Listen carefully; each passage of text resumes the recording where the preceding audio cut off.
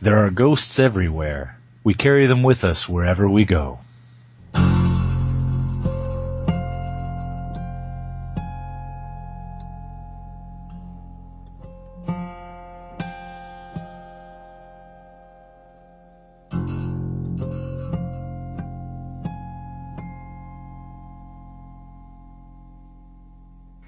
Hello, and welcome to 2C1C, a Game of Thrones living card game podcast founded in 2010 by myself, Will Lentz, Greg Atkinson, and Brad Zeiler. These days, my co-hosts may differ, but we're generally pulling from at least some familiar core voices. Many thanks go out to Fantasy Flight Games, George R. R. Martin, Card Game DB, and Josh Woodward for the CC licensed music you're hearing now. This is Season 5. Speaking of ghosts, hi Greg. Hello there. I thought it was appropriate. Pretty the good. Greg of Christmas past. I would like to, make that I was on 2 segments of episode 200, and now I'm going to be on episode 201. So, that sounds like a trend to me. That's almost like being a regular again. He will not be on 202 because he offered to sell me one of his kids, and he's going to jail. Whoa, sell? I didn't hear anything about an exchange of monetary value. I thought it was like him being on the podcast was worth all that big money. Oh, yeah. He keeps cashing all those sweet podcast checks. Now that Zeiler's not gobbling up all the proceeds. Wow, no one jumped on that at all, huh? Yeah.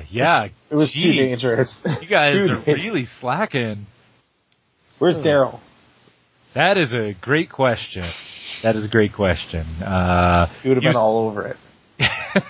He needs to make a return. He is, as we all know, fan favorite. Well, but we have the Queen of Love and Beauty.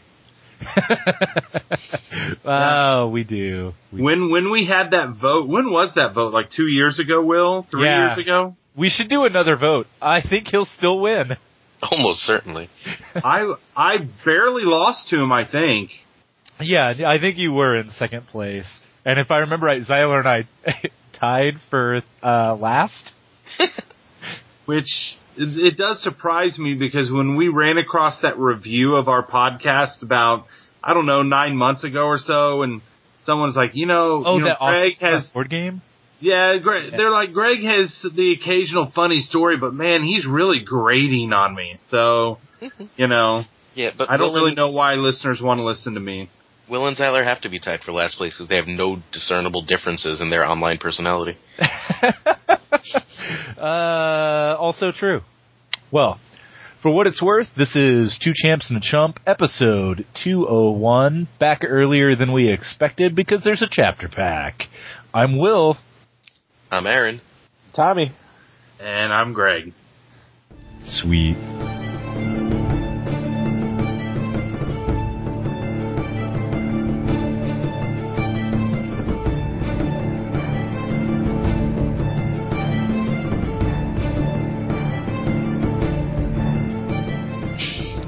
Well, let's get rolling. This is House of Talons, which I think it's been mentioned before to the astute listeners may note. This is also the name of the last set of the CCG, and here we are in the penultimate pack of the LCG 1.0.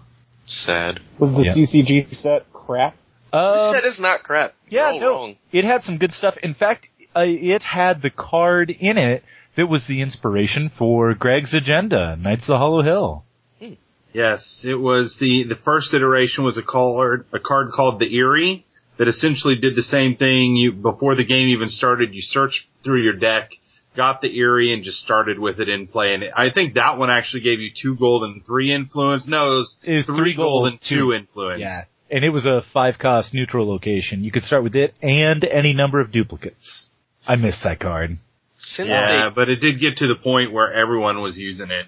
Not everybody. I mean, you were just begging for a first turn, Frozen Solid, or what was the Greyjoy attachment that did the same thing for 0, blank to location? Was it like High Tide or something like that? Yeah, I think you're right. High Tide. If you hit either of those 2 houses, you were screwed. But still, I don't know. Let's kick it off. Let's dig into these cards and see if we do find some goodies or not. Okay. All right, first up, we've got Sir Parman Crane. I'll read him. He is, of course, a card we talked about very recently as a spoiler, so I don't know if we'll have a whole lot extra to add, but for listeners that missed the preview before, he's a Baratheon unique, 3 cost, 3 strength, all 3 icons, Rainbow Guard and Knight. He's immune to events, and at the beginning of the dominance phase, stand each Rainbow Guard character you control.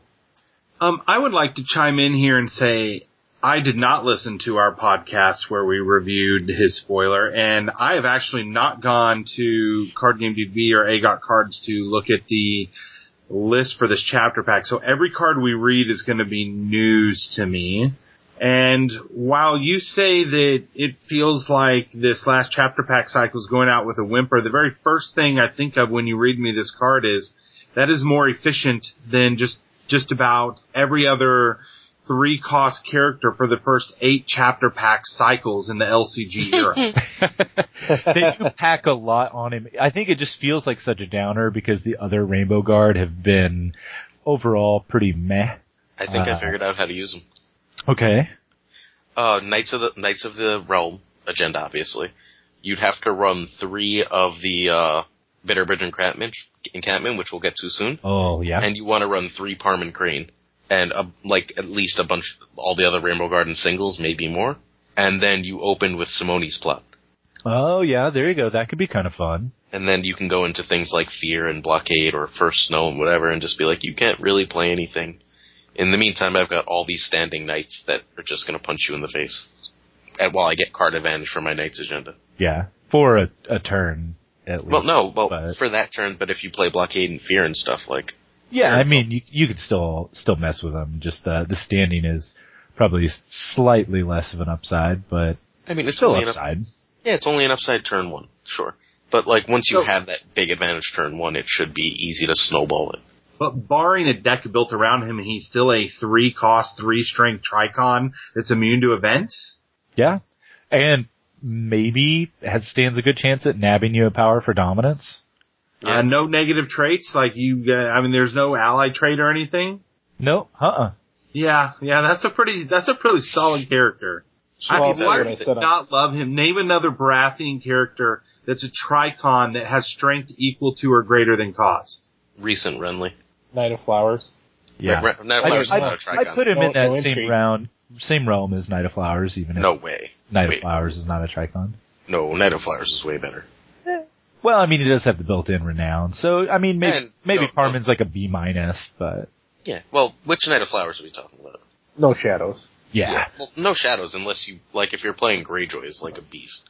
If you're playing certain houses or certain builds, that card just owns. It can win you games alone. Sir Parman Crane is never winning you a game because he exists. Probably not. He's just really efficient. Yeah. That's really what I'm trying to say is he does something very few other Baratheon characters do, which give you a full icon spread at an efficient cost. And he is a knight with that intrigue icon, which is fairly rare. So it's nice to be able to work that in. If they didn't destroy Knights of the Hollow Hill, I would really like him. So you could bleeds with him? Yes, you could bleeds with him. Yeah. Well, I think I already kind of threw out there that I'm willing to give him a B- in the end. Anybody else got a rating? I think we agreed on that. Okay. I'm a C+, B-, somewhere in that range. Greg? I think if it's a Baratheon character that you consider playing one of in most Baratheon decks, he's better than a B-, but it's been so long since I've been on a chapter pack review, I forget what the standard is for different ratings. Okay, in a nutshell, and I probably should have clarified this pre-review, A is in the Mira range. Granted, Mira is probably an A++, but... Daenerys. Game changer. Yeah, Daenerys. B, generally in the No Shadows, Knight of Flower realm. Very strong, can change a game, but does have a potential weakness. C, just pretty standard filler, reasonable for certain decks that lean a particular direction, but not necessarily super impressive. D might make the cut in a few decks. If you're a bad player. Yeah, or a super specific theme or something. Yeah. And then, F, of course, is without his beard. Alright, then I'm going to say at least a B, if not a B plus, just because I think most Baratheon decks will run at least one copy of him, just because of his efficiency. Well, and just for note, since we brought this up, having Tricons within Baratheon that are equal cost and equal strength, the only character that is legitimate, I just looked this up, is the newest Renly, the prized one. He's 3 for 3. Mm-hmm. Other than that, there are none. Our next one's Bitterbridge Encampment. It's a unique Baratheon location, 2 cost. The trait is the Reach. Limited response after you play a knight character, kneel Bitterbridge Encampment. Search your deck for another knight character, reveal it, and add it to your hand. Then shuffle your deck, one limited response per round. It's very good. It is worth noting there has been a clarification, it appears, since we had previewed it. And evidently the fact that it says another knight character means different by title. So no grabbing duplicates. But Tommy, you said that was 2 cost? Yep. Yeah. What other limited responses are ever played out of Baratheon? Exactly. None. So it's essentially, as long as you have a handful of knights in your deck, I would say 5 or more, it's essentially just a 2-cost draw card for you. Well, slightly better than draw, I think. I think you need a little more than 5, more like 7 or 8, but yeah. Because that seems to be like... People run at the gates and run 2 maesters in a deck. Right. But that's a plot, you're on command. Yeah. It's different. Like, as if you've seen, like, 3 knights and you've got some crap left and then you play a knight, you're paying 2 for that extra draw. I don't know. It's iffy. I'm checking limited response in Barra. I think we did that last Martial week. Law, I believe. Yeah, that's the one that we said on the preview. And Promise of a Peach, maybe? Yeah. Promise of a Peach is terrible. Or Offer of a Peach or whatever. Offer, I think. Yeah. Yeah, Offer. But that's effectively no competition. And I love what this does for the new Brienne is a limited response. Right, but who's honestly playing her? Yeah. Yeah. Edric Storm. I'd rather have this. Yeah. Okay, this is easily the choice in pretty much every deck. Right.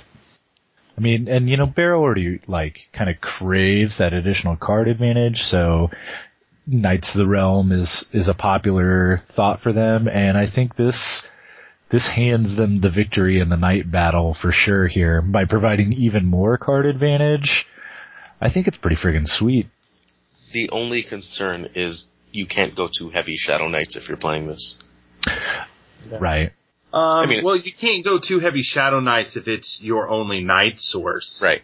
You can still run multiple Shadow Knights as long as you likewise have multiple non-Shadows Knights. Yeah. And you can always use the non-shadows to grab the shadows. You'll just have to be very careful also to the order you play them in, I think. In a way, this card is a lot like the Aloof and Apart agenda, where, the sweet spot for that agenda is you are playing 1 4-cost or higher character per turn, to trigger the agenda, but really you don't want to do more than that.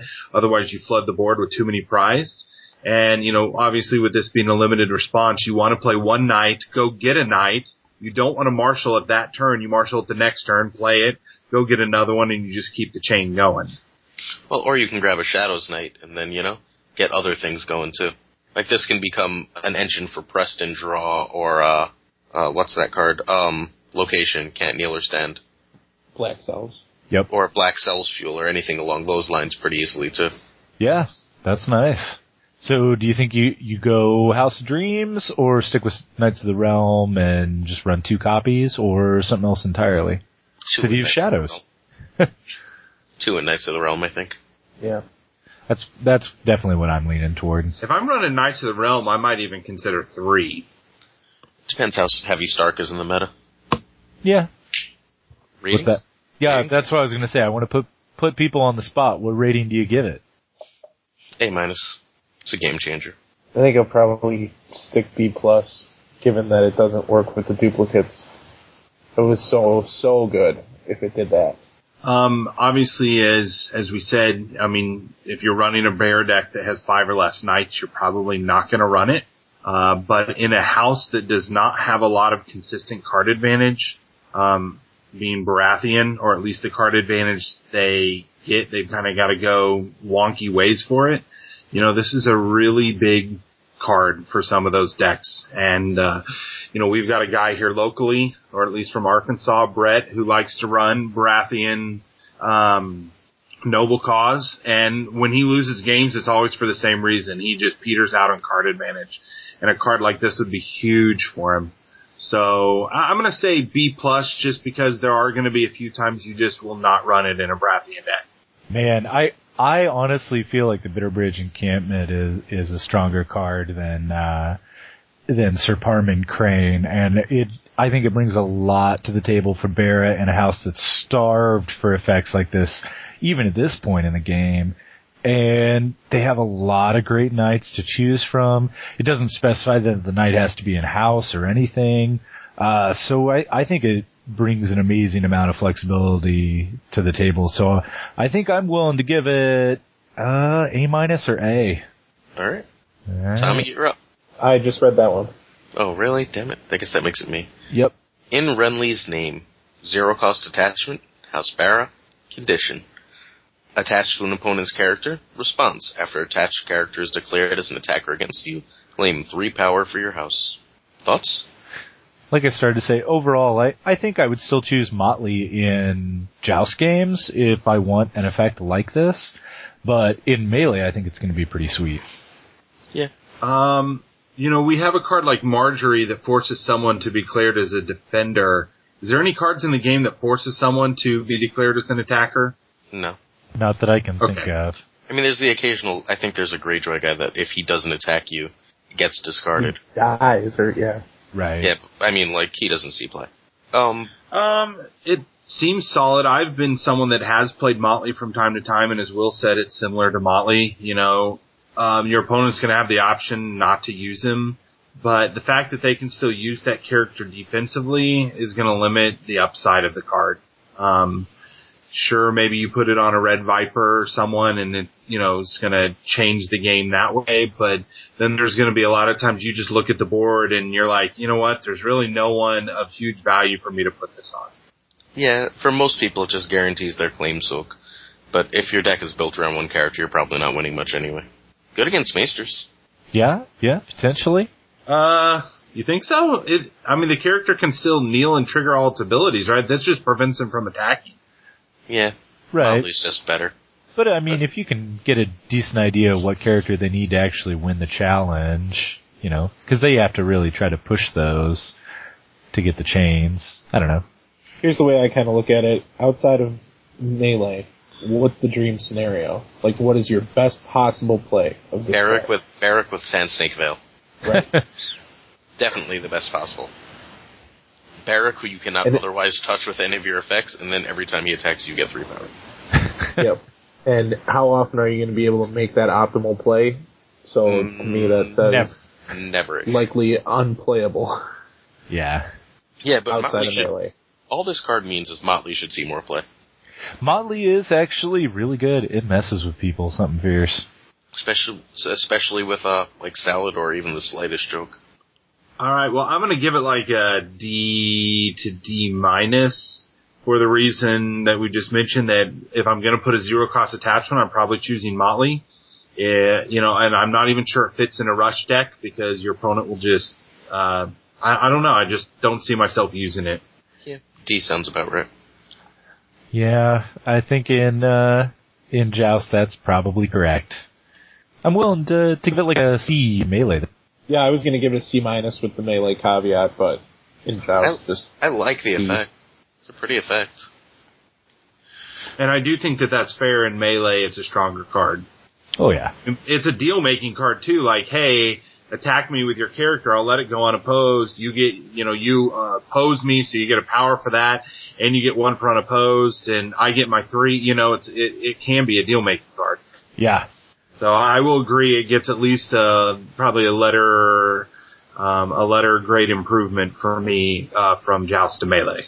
All right. On to Greyjoy then? Yep. All right. Greg, do you have the cards pulled up, or is it back around to me to read? No, I don't have them. I'm just responding as you guys read them out. Okay, no problem. I'll jump on it here. looks like our first Greyjoy card is Iron Islands Reaver. It's non-unique, 2 cost, 2 strength, all 3 icons. It's a raider, and if an effect would discard 1 or more cards from an opponent's deck that has no cards remaining in it, that opponent must choose and discard 1 card at his or her command instead. Okay, so do we play a blank 2/2 Tricon? No. In Greyjoy. I want to say yes. Wait, it's a raider. It's a raider. It's a raider It's deck. not 100% blank. If it's a raider deck, absolutely. But I don't think raider decks are good, and in the meantime, no. Again, I'll make the point that out of Greyjoy right now, how many Tricons do you have that you play that have a strength equal to or greater than their cost?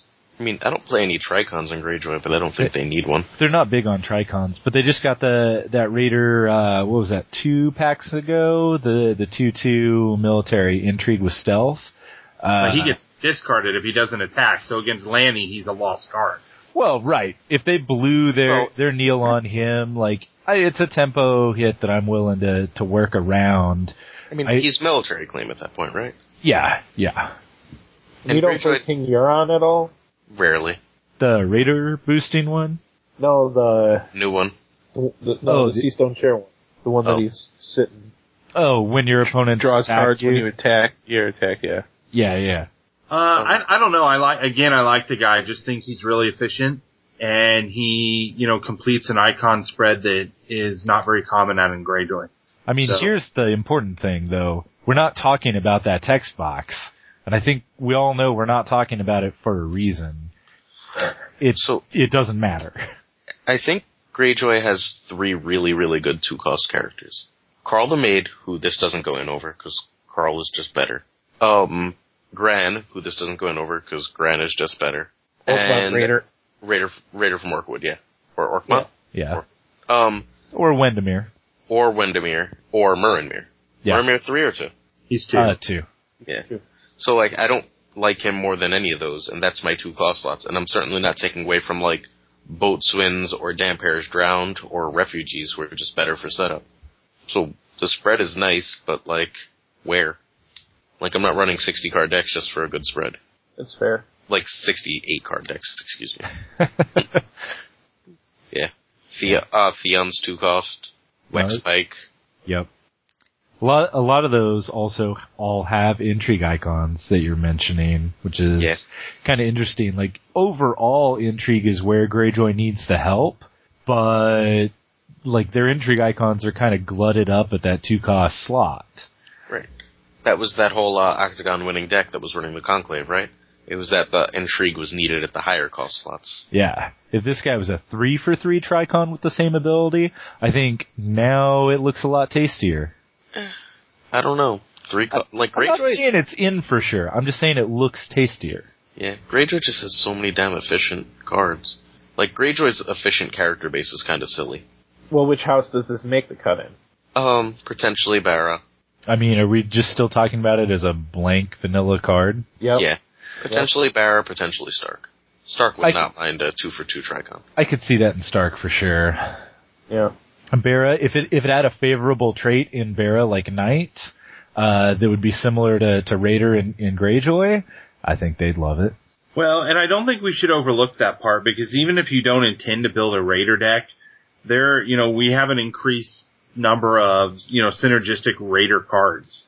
And, I don't think it's fair just to say, if it's not a Raider deck, I'm not going to run it, because there are still cards that, are helped by other Raiders. I mean, I recently put together a Greyjoy Lupin Apart deck that, are they called Euron's Enforcers, the 5-cost guys? Yeah. There was no intention in that deck of putting in other Raiders. I just like that guy. He's just really solid in the Lupin Apart deck, and having some 2-cost Tricon Raiders would have made that guy really nutty. Yeah. There are a couple other things I want to bring up about him. One is the art. Now, I haven't really been into the show Vikings, but I watched the first couple episodes a couple years ago and dug it, and I see the previews all the time. Is it just me, or is this just literally a drawing of the main character from that show? I've never even heard of it.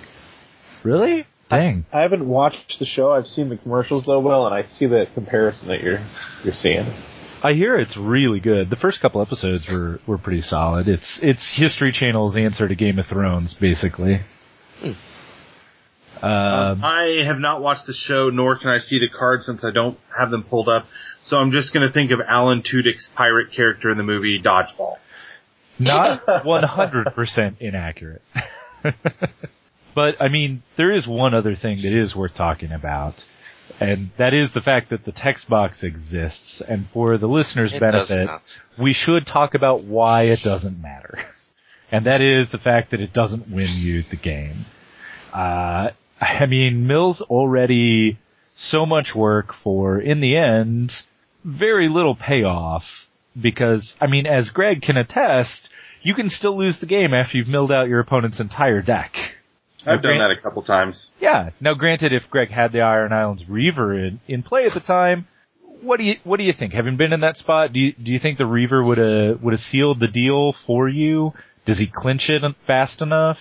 I very much in the times I've lost when I decked someone, one of those two games he would have absolutely won the game. The other one was close enough that it wouldn't have mattered. We're using Greyjoy for those though. Yes. Oh, I thought you were a Barrett deck. No, one was Baratheon, and that's the one that wouldn't matter. But the other one, Aaron, this is so long ago. This was 2009, and we had what would be called the classic tournaments, where you could play with CCG cards. And so, I mean, I literally built a broken deck that was intended to deck someone by the end of the first round. Successfully did it against rings, and yet I still didn't beat him because he had multiple cannot be killed characters on the board. So in that game, he would have been awesome because I would have eventually whittled down those cannot be killed characters. Fair point. All right, so rate him. Would he go in a Barrowmill deck? Sorry, out of house or yeah. That's for Greg, I guess. Would he go out of house in a Barrowmill deck? I mean, no, I wouldn't pay 4 for him in a Barrowmill deck. No. All right. Yeah. I mean, I'll be honest with you, with my Barrowmill deck, the only game I lost when I milled someone was because I mistimed the Valor. He saw it coming, he knelt, he played Outwit, and now all of a sudden, even though I have him decked, he still has a board full of dudes, and he was also playing a Maester deck, so my Maester with his lots of chains really didn't give me any advantage over him with his Maester and lots of chains. He just happened to have several dragons out as well, so. That was Buzz, right? Yes, it was. Gotta love Buzz. I think that game, if someone wants to find it online, they can. I believe the Team Covenant guys broadcast that game with Buzz, and you should be able to find it. Yeah, the reason I remember it is I watched it. Oh, nice.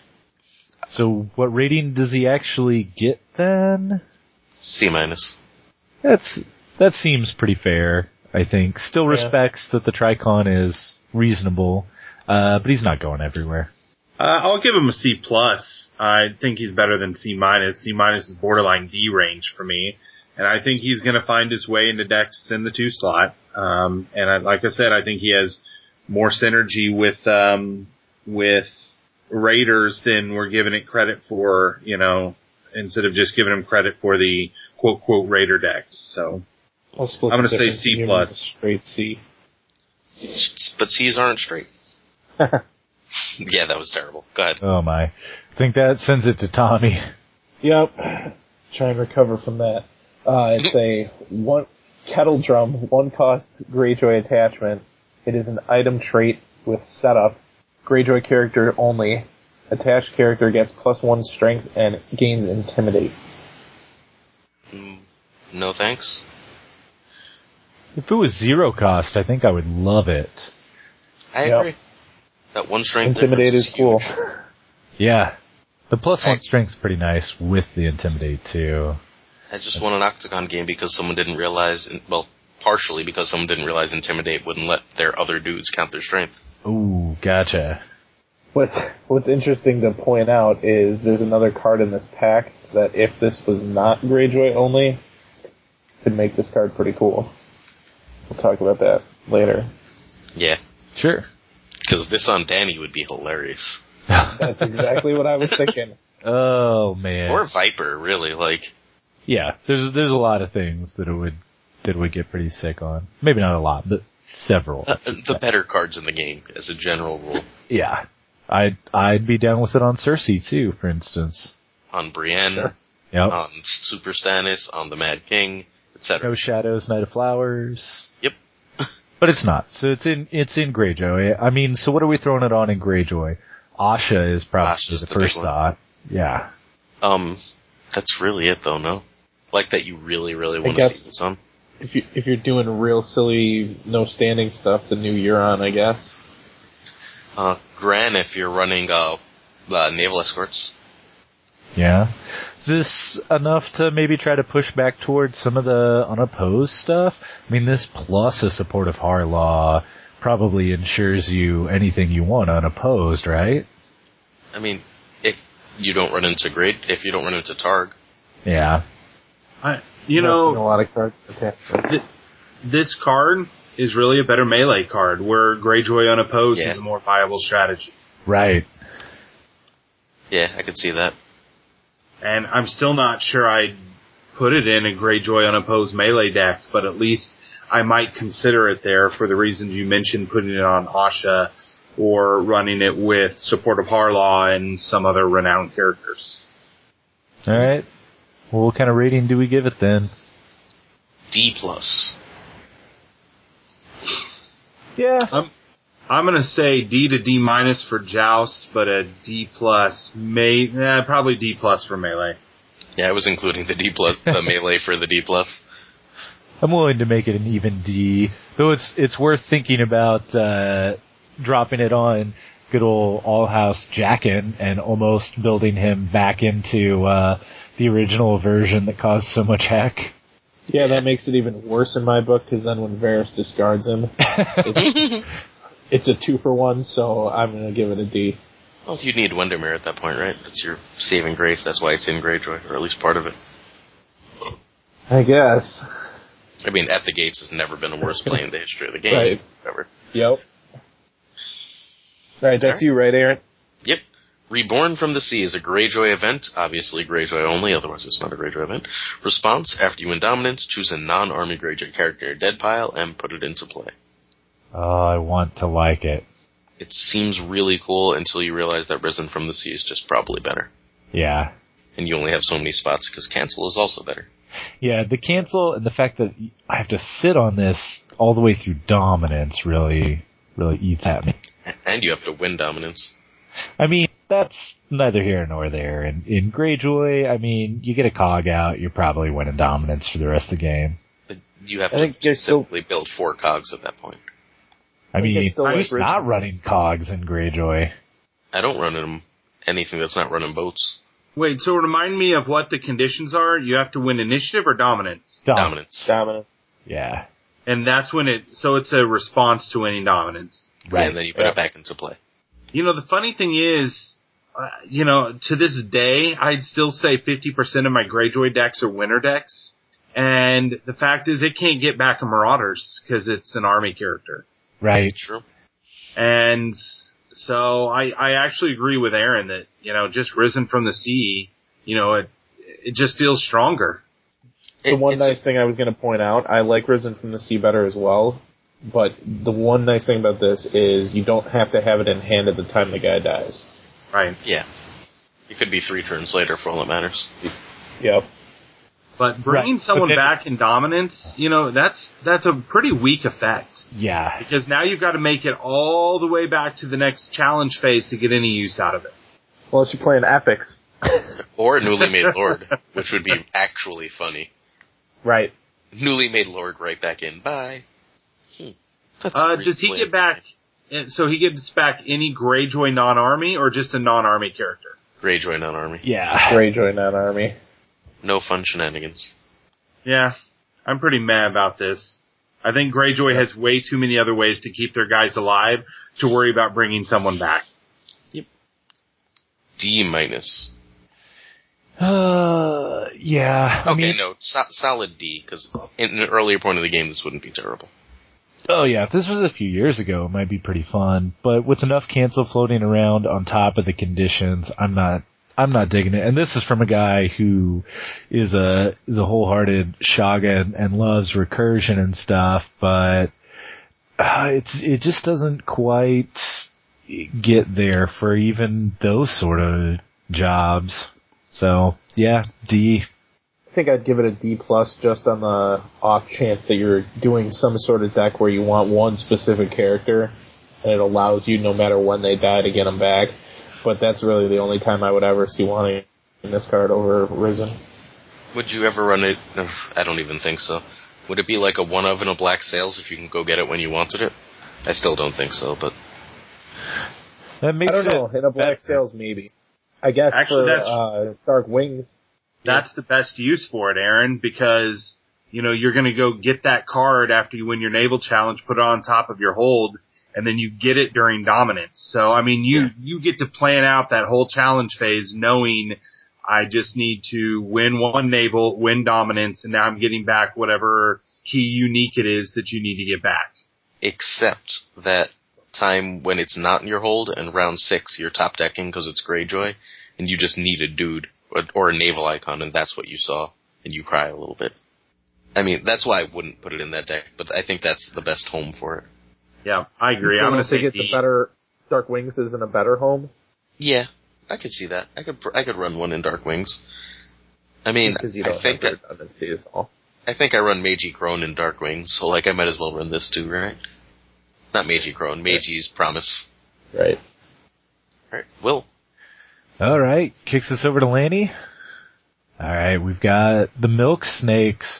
It's a unique Lannister character, 4 cost, 3 strength, military and power icons. It's a clansman in an army. Has no attachments except weapon, stealth. And as a response, after you win a challenge in which Milk Snakes participated, choose a clansman card in your discard pile and return it to your hand.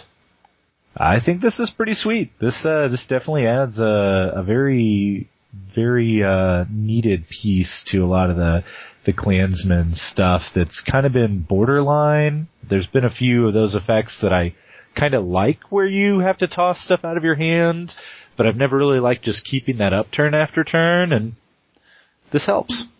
So, does this go in the Alufin apart? Yes. Yeah. Look, I mean, at a bare minimum, he's getting back refugees that got discarded because you didn't have any gold left around. And he's also nice aftermath protection. He can also grab dupes of himself after you discarded them to save him. Really? Yeah, I think he's. You said he has stealth too, correct? Right. Yep, and no attachments, but weapon. Both are positive. Yeah, definitely. I think plays in the Lanny Alufin apart. I mean, he's now. an army. What's that? He's an army, so all that army tech helps. Oh yeah. Actually, he fits in my version of Alufin apart really, really well because I'm running 3 copies of the stand-in army and in-house army Training location. grounds. Yeah. Yeah. In that deck, he's not a limited response, right? I can trigger him more than one time. Right. Correct. Yeah, and he bypasses the draw cap. Yes, sir. Yeah, now, I mean, obviously we're talking about a very specific deck here, and the honest truth is, in pretty much any other deck, you're quite possibly not running him. At 4 costs for 3, I think that's a fair. I mean, a lot of the Lanny Dark Wings is running quite a few clansmen, so he might be a one of in there just to grab some back. Nowadays, other than the refugees, what clansmen do you see most often in the Lanny deck? Chella, and I think Shaga was the one that was being played in the Lanny Wings. Anyone remember that? Yep, that's right. Okay. Now, are they not using the Moon Brother Harriers? They weren't. It wasn't out yet, but I think they should be. It's a really Painted good card. Dogs for sure. Yeah, I'm a big Painted Dogs and a lot of stuff. Painted Dogs is a good card. It is. God, I may put this deck back together. This sounds fun. Yeah. Yeah. I really like this card, but I like it because I have a specific deck it fits in. But if I'm going to be honest, I'm going to have to say it's really more like a C, because it's just not going to find its way into a lot of other Lanny decks. C might even be generous, and because of the deck I have. See, I think that makes it a B-. I think that good in one T1 deck is worth a big boost. I think I would agree with that as well. The when it fits so well into a deck that's way up there and brings a lot to the table for that deck, I feel like that puts it in that kind of B definition still, where something is really good but has a weakness that could be exploited. In this case, it's that it's skewed hard toward this particular deck type, but in that deck type, it's awesome. Yeah. I mean, like, Streetwave damn near broke the game for a little while, but only in, like, specifically with certain other cards, right? So that would still be a B-range card, so I think this fits in that sort of realm. Yeah, I dig it overall. Quick question. It gets you back a Klansman character or a Klansman card? What is it? How does it actually read again? A Klansman card, actually. Yeah. How many cards are there with the Klansman trait that are not characters? Easy enough to check. Oh, great question. Klansman, right? Not Klansmen? Right. Klansman traits, Lannister, search. Wow, I don't think any. Well, that's a bummer. Maybe that means some are coming. Yeah. Well, there's only one pack left. Right. So, unless I'm missing something, looks like no, unfortunately. Man. You didn't have character toggled in your search, did you? No. Yeah. I mean, I'm on Card Game DB, so it's possible I'm doing something wrong. No, you're right. There's nothing that is non-character with that trait. That's disappointing. That is disappointing. Yeah. That would have been I was very... hoping for a Tyrion's Thug. Would have been nice. Yeah, they didn't plan that far in advance. Right. Alright, next card. Oh, Yep. Who is it? Tommy. Yay. Sign of the Red Hand. It's a unique Lannister attachment for 1 cost. Trait is Decree. Attached to your house card, if you are not running an agenda, Sign of the Red Hand gains increase your draw cap by 1, and it is also +1 income. I will never ever run this. I think it's how 1 much per did it end. cost? No agenda. One cost You don't think unique attachment. You don't think it's worth 1 copy in Lanny No Agenda? No, I'd pretty much rather have a weaponsmith or a moneylender every time. I feel like it's worth the copy. If it had setup, I'd agree. Oh yeah, definitely if it had setup. Setup would I'd be run pockets, more than yeah. 1 if it had setup. But without setup, that means you're giving up an event or attachment slot. So tell me what event or attachment you're cutting. This is how I get yelled at about building decks all the time. Anyway. So like they'll be like, "What are you cutting?" And I'm like, "But I like the card," and then I cry. Just 1, I feel like I could trim So you're cutting Harry? something. Probably not a hair. Well, Get hold out on. of here. Before No we enslave. cut a card, let's ask ourselves the question, what is the true boon that this card gives you? It gives you the increase in draw cap. So you have to ask yourself, do you have a deck that's even going to take advantage of that to begin with? Because otherwise it's just a 1-cost card that gives you 1 gold a turn, and there are more efficient ways to do that out of Lannister, as Aaron said. So really what we're arguing about here is what is the value to the increase in draw cap?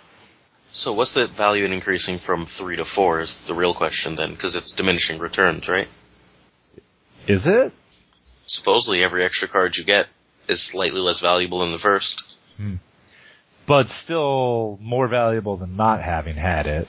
Sure. So then we'd have to work out a formula on exactly how much 1 card is worth. Well, but then, and how often you're hitting that draw cap. Like, are you getting all 3 Golden Tooth Mines, the Mander, or all 3 Golden Tooth Mines, the Mandan, or Toman out at the same time? Not always that exact setup, but Lanny's got enough of those and other odds and ends that get run in decks here and there. You got Slint. I still occasionally see a couple copies of the Pump event that escapes me now just to mess with people. Devious Intentions? No, that's the attachment. Right. Insidious Ways. Yeah, there we go. I mean, I feel like if you're thinking about running this, it frees you up to mess with some of that stuff a little more. Or heck, if you wanted to run cash as your restricted, I feel like you probably run more than just 1 Sign of the Red Hand. Again, the previous card I referenced, the Lanny Aloof and Apart I've been running lately. It would not work in that deck. That deck I did not hit. It it's only no 100% agenda. would not, Greg. It's only no agenda. No, I mean, but the argument is that particular deck that I was running, I did not hit draw cap, and I was running Lanny. And I was generally seeing 1 or 2 extra cards a turn. Once in a blue moon, I might hit draw cap. If this card gave you a card every turn, sure, it's a 5 or it's a A, everyone runs it in every Lanny deck that's no agenda, right? But it gives you the opportunity to do it. So you have to have the draw engines, multiple, plural, in place for this card to even give you the boon, that it's supposed to give you. At first I wanted to disagree with Aaron, but the more I think about it, the more I completely agree with him that I just don't see myself running this card in Lannister decks. Uh-oh. We lost Tommy, I think. What? No? I'm here. We lost Aaron. Yeah. Good, because I didn't want him to hear that I actually agreed with him. Alright, there we go. He's back. I'm back. Sorry. Hello? Yeah.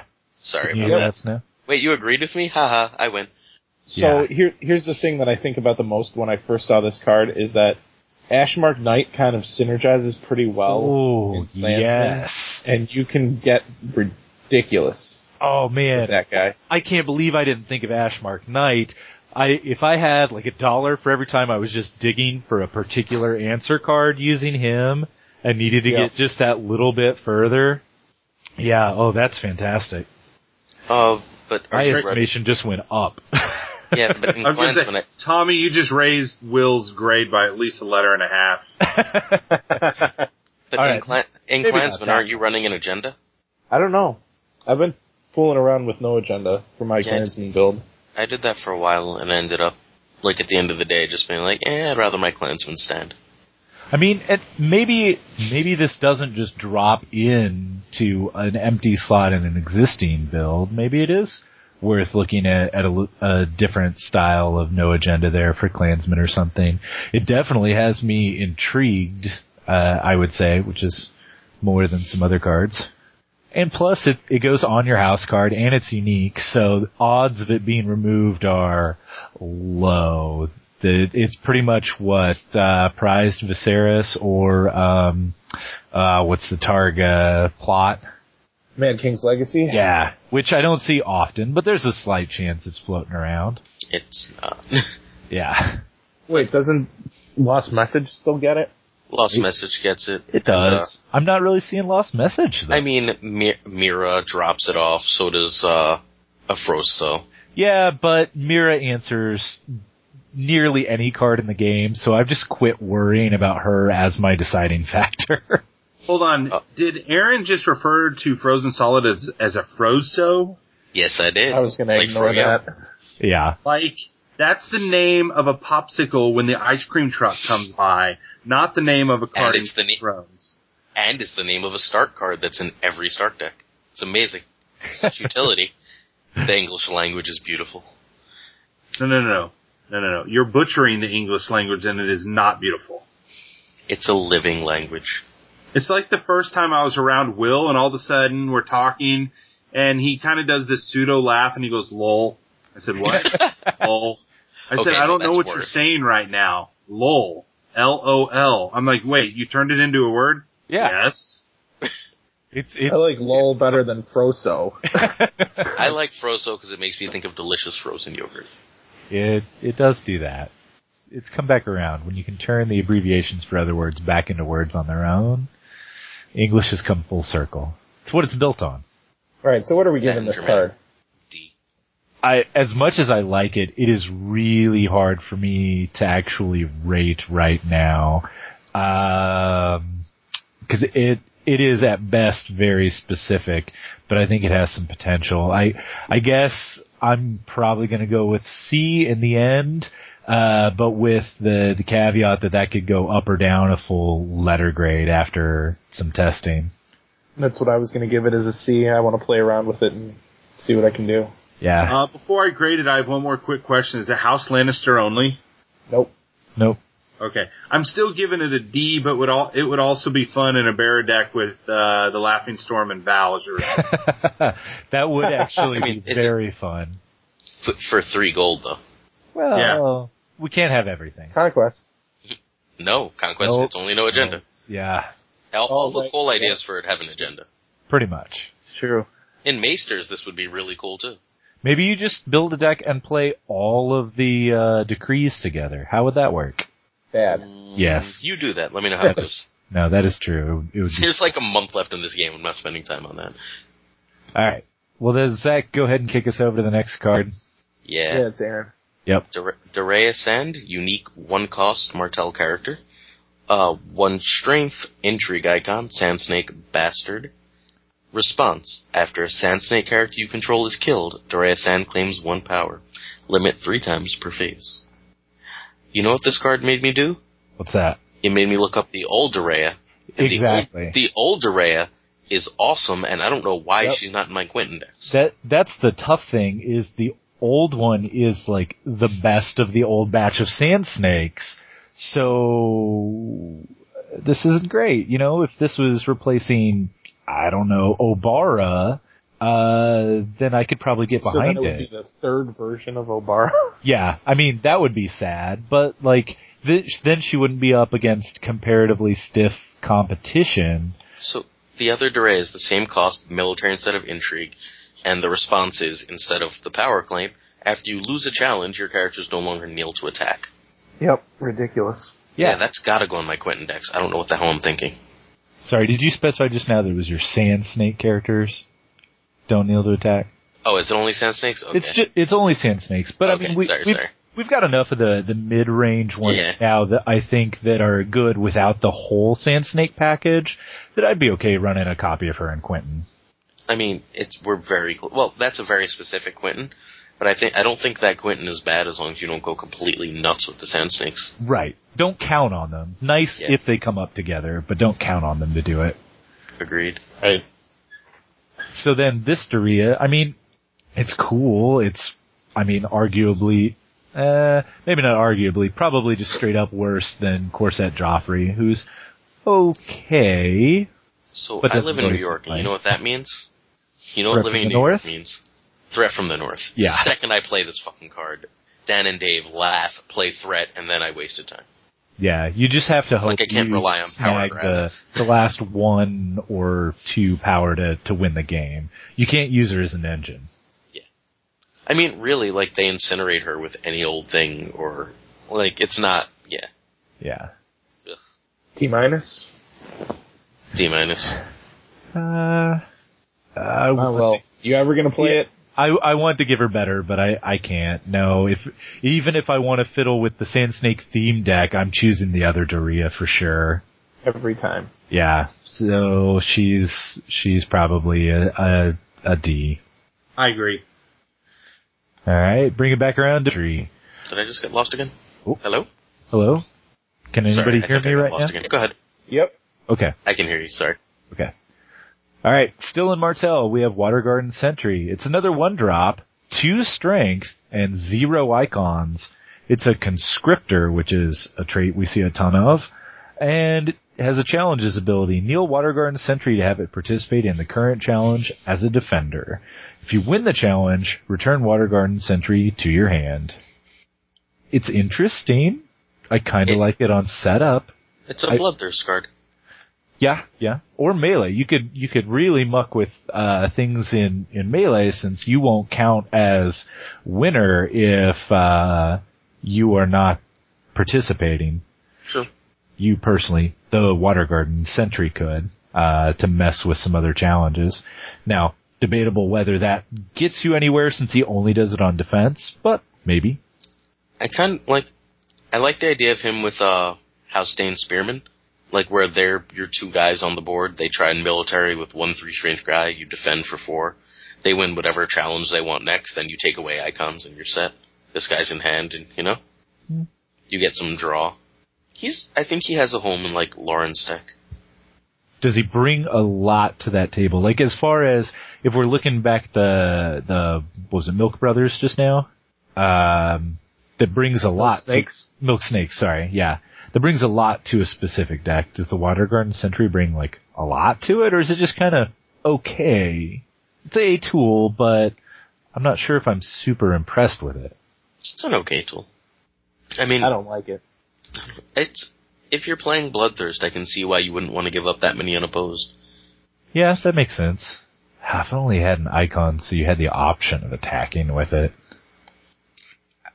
You know, it'd be cool if you had Vengeful. Okay, I would also take being able to defend multiple challenges. That would be pretty sweet. And then if he wins one, he goes away. That'd be really, really fun. But as is, no. Yeah, Vengeful would make it real interesting. Yeah. But why would we have interesting cards at the end of the game? D. Any thoughts on him, Greg? Nah, he bores me. D for me too. Boy, I hate it when we all agree so much, but yeah, he just doesn't really wow me. You know, the slight part of me wants to try him and try and bring back good old Stonewall Martell, but he's not even a Tully's, so I would rather save those type of slots for events or something. So D. Alright, next up. Yep. Right. That's the House Tully Footman. It's a 1-cost start character. House Tully trait with the text, if you control a unique House Tully character, House Tully Footman does not kneel to defend. Now here's how we bring back Stonewall Martell. Or, start defense. One of the two. Wait, what's his strength and icons? I'm sorry, it's 1 strength, military, and power. Yeah. As puny can be, but being able to just sit there and defend without kneeling, I mean, if nothing else, knocking out a bunch of unopposed stuff is very useful, I think. Well, he's pretty much going to be your first claim soak, though. Well, yeah, probably. 1 for a Vicon is cool, too. I mean... Tully doesn't really have anything else that does that. It's got the Recruiter, but ew. Yeah. And, no, I like the Hoster. Recruiter still, but, I mean... And Hoster.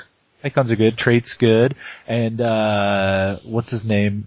Grell, was it? Could, give him some deadly on attack. Pretty versatile for the cost. Yeah. Some mediocre weenie for a straight Tully obviously deck. In a Tully deck where you're doing your Tully synergies, you'll run 3.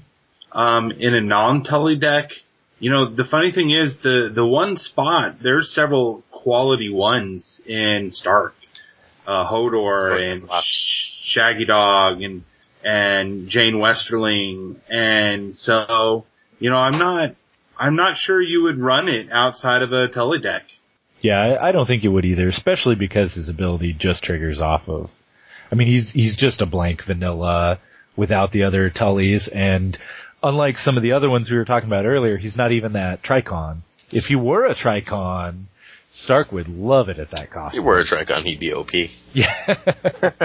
Yeah, with that particular defensive ability, it would be pretty good. Yeah, that'd be too much. As is, I am certainly okay with him in Tully decks. Yeah, I give him a C. Yeah, I'll say a C. You can never complain about, weenie characters with multiple icons. But again, because Stark already has a large quantity of low-cost characters that, meet that range of the cost curve, I just don't think you'll play him outside of Tully decks. Yeah. I think C-. Very good for that one specific. Well, very okay for that one specific.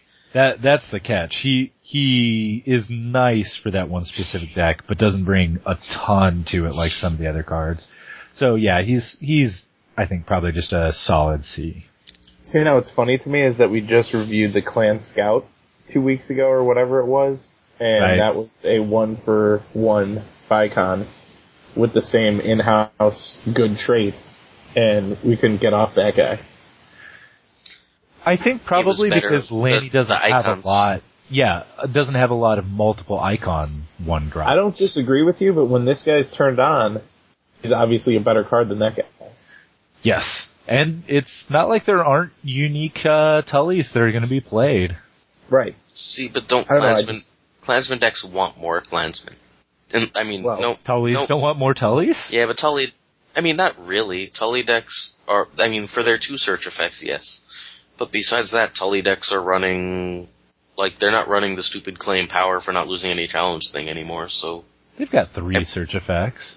3? What's the third? They've got the plot, the event. Family Duty Honor. Yeah. Oh, the event. I forgot about the event. Yeah, Blackfish's Cunning or whatever it is. Yeah, I don't Guile. Guile, yeah. I don't think they're mostly running the event, honestly. Probably not. But I mean, at this point, you could probably really round out the whole curve with exclusively Tullys. Tell you what, you want to make it an A or a B plus card? Give it the nitrate. Literally, that's it. Oh, sure. Oh, yeah. Like, because Tully wants to be knights, right? They do like it quite a bit, yeah. You know what's not worth overlooking is that he will contribute to Vyman. Yeah? Yeah. You throw him in a challenge, and I mean, he's the engine for those Tully decks that are good. I don't know about that. I mean, I don't think he's the difference between winning and losing most challenges. I don't think it's the difference I will say between this. losing challenges. There's Stark decks running around that use that event, and I'm sorry, I can't remember the name of it. It's limited response, and you kill any number of characters whose strength are greater than Reaching their the cost. And one way to ensure you kill a lot of characters is to run King's Pavilion. And if you run King's Pavilion, Oh. Nope, we not lost bad. Hello? Greg, we lost you for a sec. Yeah. Hello? Yep. Hello? Yeah, Greg, can you hear us at all? I can hear you. Okay. Can you hear either of the other guys? They were just saying hello multiple times. Yeah, I could hear them too. Okay. Would you just start the King's Pavilion thought over? Yeah, I was just saying that there's a couple Stark decks out there that run that event, and I forget what it's called. The limited response event that after you win a military, you kill any number of characters whose strength is greater than cost. Reaching the wall. And there's also the Rob Stark that does the same thing. And one way you can help ensure that there are multiple characters for you to kill with that one event is to run King's Pavilion. And this guy actually works very well in conjunction with King's Pavilion when they're attacking you. He's now a 1-for-4. That's pretty great. Yeah. You're the Shaga King. Okay. Well, moving right along then. Okay. Winterfell Heart Tree. Can't believe I'm reading this. 0 cost, non-unique, limited location. Marshally, Neil Winterfell Heart Tree to reduce the cost of the next Stark character you play by this phase by 1. I'm staring at that art, Greg. Is that literally the same art that they used in the CCG? Did we just get a straight reprint? Again, I don't know because I'm not looking at the card. Oh, yeah. Forgot about But for the Will is sake of drinking. this argument, because I am. you said you want us to disagree more, I'm going to say, no, it's not. No, actually, it really is. I'm looking it up right now. It's just a straight up reprint of the CCG era Winterfell Heart Tree. Way to tell us you don't give a shit, FFG. Yeah. Very weird for Seems two ended. houses randomly to get 2 new reducers like this. Yeah, I think it was actually Tagora's point on the other podcast. This is really good because Bear Island exists. Yes. Yeah. Big tool for them. Oh my god, does that mean that they gave Greyjoy a reducer for Pike?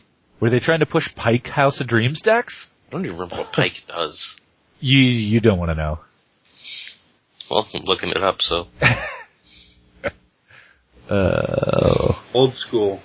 Is it Pike or was it 10 Towers Battlements? Or Oh, no, maybe it was 10 Towers, sorry. Yeah, it's definitely not Pike. Pike is the move The power 5 to it. cost Yeah, towers. sorry, right? it's 10 Towers. Yeah. 5 cost, unique, House Greyjoy only. While you control only Greyjoy characters and locations, you may play the top card of the opponent's discard pile as though when you're in your hand. Limit once per round. So immediately once you use this, most really of the time, terrible. it turns itself off. If it just didn't have that, that would probably really push some kind of interesting mill decks, but that's neither here nor there. But you would still have to pay the gold penalty. Right. That's actively terrible. Well, let's just Like, that card let's is- just quit talking about 10 Towers. Did you give that an F? I hope you gave that an F. You know, Because that's without his beard bad. I'm not even sure we were rating cards at the time because that was in the first cycle. So Well, let's retroactively give that an F. F That is the worst card in the game. Yeah, it's pretty bad. But Winterfell Heart Tree, then. I mean, it really pushes Bear Island, which is pretty sweet. Does Stark really care about it past that? Yep. Stark's running Streets. This is better than Streets. Well, it's limited, so it's not 100% better. No. and but does it reduce any card or just characters? Just characters. just- only the Martell one is all cards. Yeah, this one is just Stark characters. I don't think Yeah. I'm ever running this over Street of Steel. Yeah. No, but maybe over Sisters. Uh, And I run Rivero, and certainly over Rivero. yeah, certainly over Rivero most of the time. As long as you're not, for one reason or another, overburdened with other limited locations. You probably aren't, though. You can, because Stark's only ever running 3. So you up that to 5, and you're fine.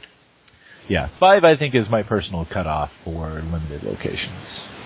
I'd probably replace the Rose Road that I run in Stark with this. Yeah, I could see that too. I don't know if I would. Stark likes the gold for its shadows. Depends how shadows in winter heavy. Here's my I thought. don't know. We have, 6 months left in 1.0, and I'm supposed to be carrying about a nondescript income card. Yeah. No. Which is even a reprint at that. Not even a new one. But the picture looks like Carrot Top. No, I think we've Kinda spent does. 4 times as much time on this card as we need to. Let's move on. I mean, Yeah. did we give it a hard rating? I feel like it's a C. Maybe think a it's C a B. plus. B goes in every Stark deck. It's fine. It's got weaknesses.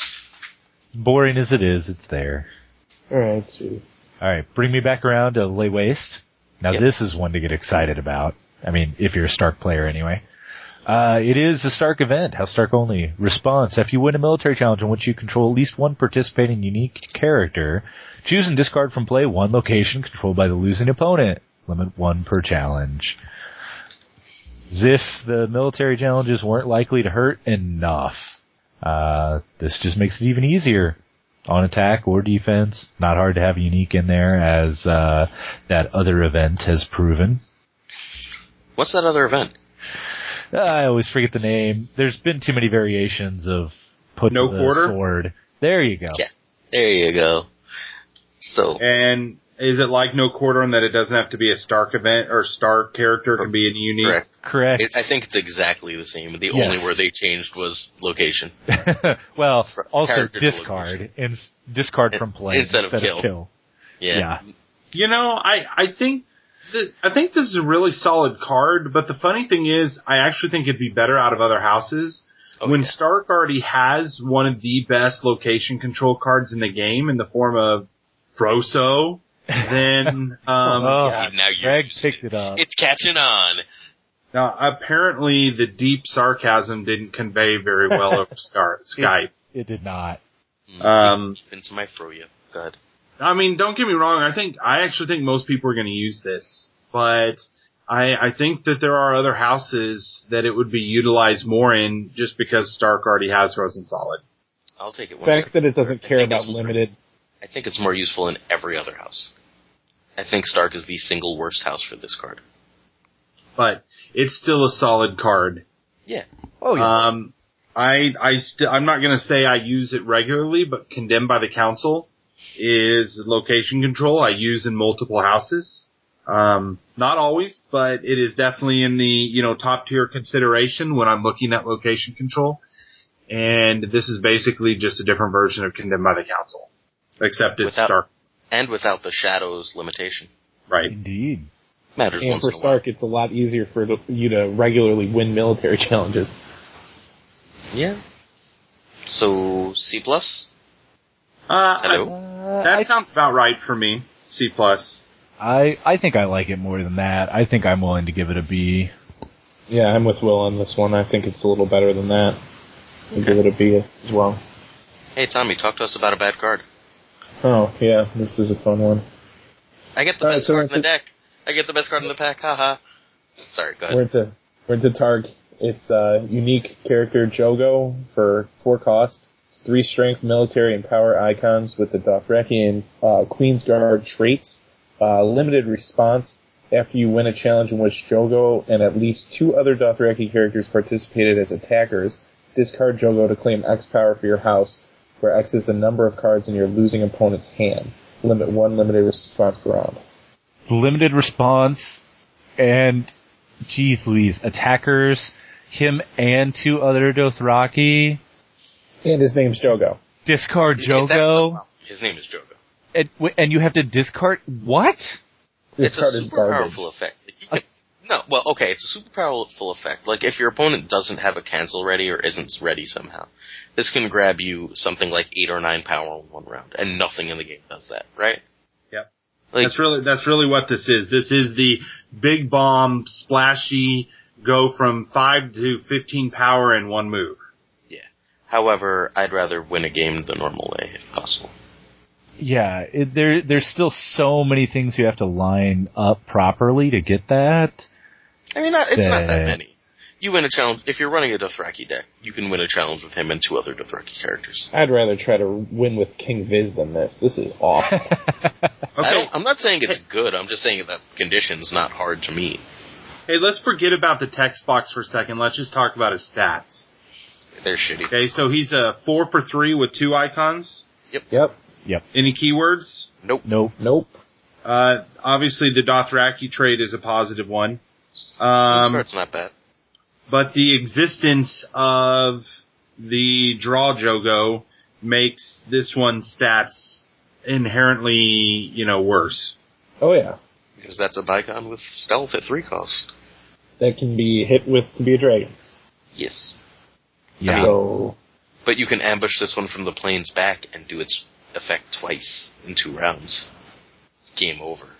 Whoo. Look, I'm giving it a D, I'm just fucking around. I'm giving it an F. I'm Yeah. never playing think this so. card ever. Never ever. I feel like if anyone on Earth could make this card win games, it's Greg. Probably. But is he really going to take that deck to, say, Gen Con? I mean, if there were 15 Gen Cons left, maybe, with 1 for this game, probably not. If you think about it, in a pure Dothraki deck, the condition of, it said 2 or more Dothraki or 2 others? 2 other. At least two Okay, others. so you have to have 3 him total. and 2 others, right? So you have to have 3 Dothraki. That's really not refugees. that. Yeah. And, getting someone's hand full of cards, again, is not an uncommon thing in the current stats of the game. So, Especially since Dothraki has no intrigue. so look, I'm not going to go as far as Tommy and say I'll never play it, but I think it has more win the game in a hurry potential than we're giving it credit for. And the truth is, the whole discard itself is not really a cost. I know it feels like a cost, like, oh my gosh, I have to discard my character. No, because if you're doing it, you're winning the game. You're not doing it if you're not winning the game. Right. And So, so every time that you play against Lannister, this card is just crap because they're playing the Iron Throne. Every time you play against Greyjoy, this card is crap because they're going to have Seasick.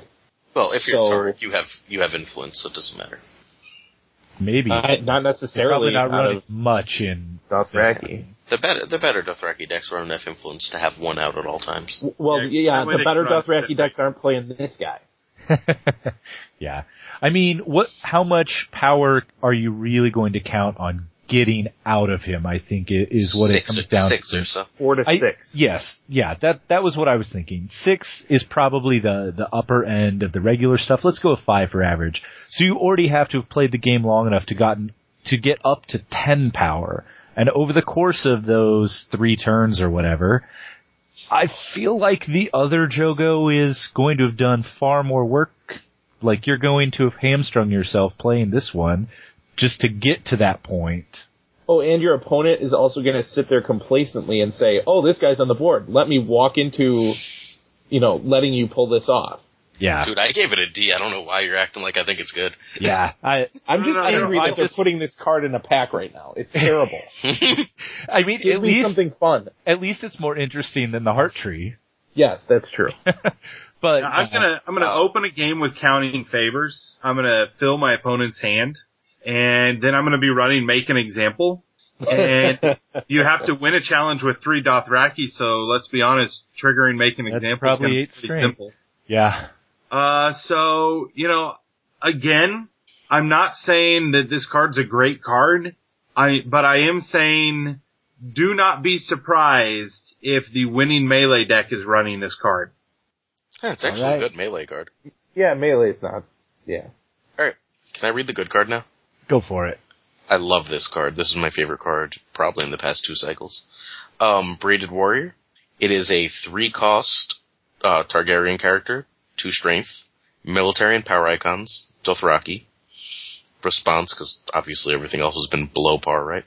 Response, after Braided Warrior comes into play, not is played, comes into play, Search your deck for an attachment and pay its printed gold cost to put it into play attached to a card you control, then shuffle your deck. So this guy is either played or comes into play. You grab any attachment in your game that's a positive attachment that you attach to your guys, and attach it for its gold cost, including out of house at cost. Yeah. Or a Raven, if you need one. Or a Raven if you need one. A couple years ago, I washed out at Gen Con, intentionally playing a combo Shaga deck that was actually a Maester deck without the Maester agenda that ran Anti-Shadows Robert, and the whole goal was, again, it was another mill deck that was set up to, main deck Brass Links and Apprentice Colors, and then I used the Red Warlock out of house to go search my deck for an attachment and put it on Robert. This guy makes that better. Oh yeah, it makes it a lot better. Significantly better because of how much easier, it is to run this. The Red Warlock, I had to make it summer, and, this guy, I don't. So, And he'll work for Ambush from the Plains. Yes. Actually, I believe Red Warlock did too. Red Warlock, says when it comes into play as well. And you can pop him off twice with Call to Court. Yep. I love my Call to Court. Yeah, he does a lot of work for a very reasonable cost, I think. I just love that he gets through the out-of-house stuff. Yeah. This guy is both a Jamie player's wet dream and a Shaga player's wet dream. Which probably means there's some kind of sweet intersection between those two that's going to be pretty impressive. Yeah, there's a crazy combo that exists with him. We just haven't found it yet. Because the card just came out. Right. So, what kind of rating does a card like this get? Well, I don't know. He works with the other Jogo, so light it up. Hey. He works with both Jogos, just for the record. He gets you extra draw with one. That was the other Jogo I was referring to. No, you meant the good Jogo from this deck. Yeah, Braden Warrior's an A card to me. I really love this guy. His only trait is Dothraki, correct? Right. Yep. Oh, he's all but useless in challenges. But you know what here's a good card? Harpy Scourge. Yep. Pretty solid. Being able to get that on demand on a threat turn is going to win me a lot of games. He's awesome. I'll give him an A-. Yeah. You still have to skew towards some attachments. I'm leaning towards like a B+, but I think even outside of, I don't know, maybe the Dothraki stuff that he looks like he leans toward, or some funky Shaga stuff. I even think just like Knights of the Hollow Hill doesn't mind him to go grab additional card advantage. I mean, they love it anywhere they can get it, so grabbing a flame. Well, not a flame. He can't grab flame pierce. Yeah. You can't really grab anything in the Hollow Hill decks. Yeah, that's a good point. It has to go ahead to a card that you control. I almost skipped over that. Wait, is it a card or a character you control? Card. Oh, so I can grab an attachment for my house card or a location or a character. You got it. Correct. You know what you could grab? Sign of the Red Hand. Yep. Hell, a Sign of the Red Hand. The Lannister attachment? Oh, yeah. The bad one. Got it. Yeah. Oh. Wow, we should do podcast more often. A card I really like with this right now is Narrow Escape. And the notion that if they don't cancel your Narrow Escape, you are not only bringing back this character and hopefully any others that left play, you're also bringing in attachments as well. So, it makes a card that allows you to reflood the board, even that much stronger. That is true. I mean, I think I mostly like it because I'm a Harpy Scourge nut. But, expect to see Barrack again. This makes getting Widow's Wail or, Sandsnake Veil really easy. I also feel like there's a combo in here with Rhaegar's Harp. I don't know what the combo is yet, but somewhere there's a really awesome combo with Rhaegar's Harp. It's Sandsnake Veil, man. It's the combo. Sandsnake Veil with Rhaegar's Harp is nuts. People are gonna have to start playing Bastard again. I just kind of want to try and play the King Viz deck again. It doesn't play much in the way of characters, but I do like the thought of using him to get exactly the attachment I need to protect him or whatever. Taste for Blood. Yep. jumping in Tears of Lys mid challenge. Oh, yeah. I forgot that attachment existed. I mean, there's another one that does something similar too. Yeah. Well, since it doesn't care about affiliation, actually, what you were saying about the Viz, you can get Bodyguard, which is Yeah. you need to not be discarded. That's your big thing. Right. It's a shame King's Ground is barrel only. I was talking to Greg about this earlier. What's one cost and really silly is Hand of the King. Yeah? Yep. I mean, you could always Barra Conquest Targ, and then run King's Ground on your Aegon's Hill. Or you can just put Hand of the King on Daenerys and be stupid. You can do both of those together. Sure, and you can. Yeah. You can. win forever. And then you can tourney lance so that only one defender could be declared. Sure. Well, let's just give her Intimidate while we're at it. Yeah. Oh yeah, that's Greyjoy. Oh, that's sad. That was the whole reason we didn't like that card too. Yep, exactly. All right, we ready for the next one? I mean, Yeah. vaguely. I'm not reading it. I'm totally still doing this. But go ahead. All right, here we go. We're still in Targ with Eastern Market. It's a zero-cost location. It's limited with the East trait and marshalling. Discard Eastern Market from play to reduce the cost of the next 3 Dothraki or mercenary characters who play this phase by 1 each. Now, this is how you add an interesting reducer this late in the game. This, I think, is really sweet for a variation on a Targ Seat of Power. I don't like that it's limited because I don't usually want to play out that many Dothraki. What about Ooh, mercenaries? You can play all the mercenaries. That's true. I just feel like this card is begging for you to overextend. Yeah, it totally is. But I think it just does it in a really interesting way. I don't know. If you only get 2 out of it, is that enough to still have been useful? I mean, then it's Probably. basically a limited C. I mean, I feel like that's enough still. I don't know. I'd rather have the -2 for one guy than -1 for 2 guys. -2 for one guy seems more useful. You guys have to talk. I'm still reading attachments. Yeah, there's way less discussion here than I expected. I think we're going to have to make you quit reading attachments. Shade of the evening. Dude, shade of the evening. Hey, I love for the shade. record, although I'm not reading attachments because I'm not looking at everything, I was still thinking about the Braided Warriors. And because I've missed part of that that discussion from cleaning up vomit, the one deck that clearly jumps out at me is Targ Maesters that runs Horn of Dragons.